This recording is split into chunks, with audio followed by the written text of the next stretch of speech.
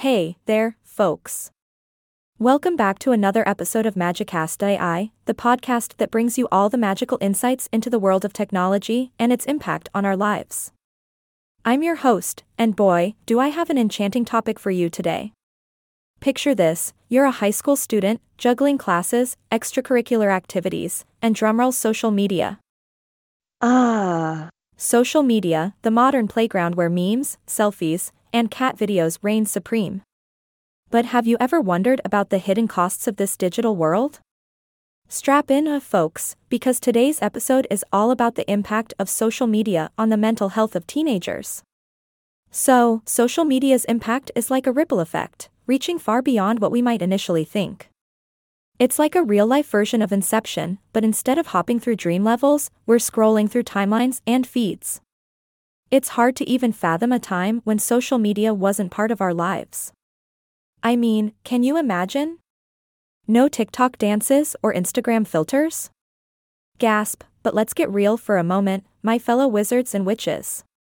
As much as we enjoy the dopamine rush of likes and comments, let's not forget that social media can take a toll on our mental well-being. It's like a double-edged wand, casting spells of both connection and comparison. You know, the whole grass is greener on the other side situation. Now, our magical experts in the field of mental health have a few wands of wisdom to help us navigate the social media labyrinth. First off, let's talk about self-efficacy. It's all about knowing when to say mischief managed and cut ourselves off. We may not feel willing to take a break from scrolling, but guess what? We can be willing with our feet, my friends. Baby steps, you know? Start by setting small goals and noticing the positive effects of reducing screen time in your life. But hold your patron folks. We've got more spells to cast upon these tiny little technological handcuffs. With a bit of Hogwarts-level creativity, we can reclaim our time and energy from the clutches of social media. Time to bring in some good old sleep hygiene. You know, getting those Z's to keep our muggle brains refreshed. Plus, we need to remember the power of human connection beyond the digital realm. So, let's park our phones at the door, gather the family in a designated social media free zone, and engage in real conversations. Remember, folks, in-person laughs always beat. Now, let's tackle the big question: how do we want social media to serve us? It's like a magical buffet, full of various functions and features. Do we aim to reconnect with long-distance friends or stay up-to-date with the latest cat memes? Well, how about limiting our time to just those important functions? And guess what? There might even be alternative ways to achieve those goals. Sending a Ravenclaw owl, anyone?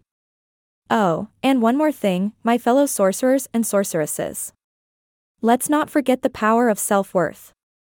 Social media can cast a nasty spell, making us believe that our value lies solely in how we look. But let me tell you, that's pure muggle nonsense.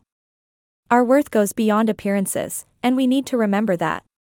The essence of our magic is in our hearts and minds, not just our profile pictures. Alright, my magical folks, it's time to wrap up this enchanting episode. Just remember, social media has its merits, but it's all about balance and mindful usage. So, be willing with your feet, set small goals, park those phones, and focus on the meaningful connections. Together, we can navigate this digital world while protecting our precious mental health. That's all for today's episode of Magicast AI. I hope you've enjoyed this journey through the impact of social media on the mental health of teenagers. Stay tuned for more magical content coming your way. Until next time, keep the magic alive and remember, you're more than just a username in the virtual realm. This is, signing off.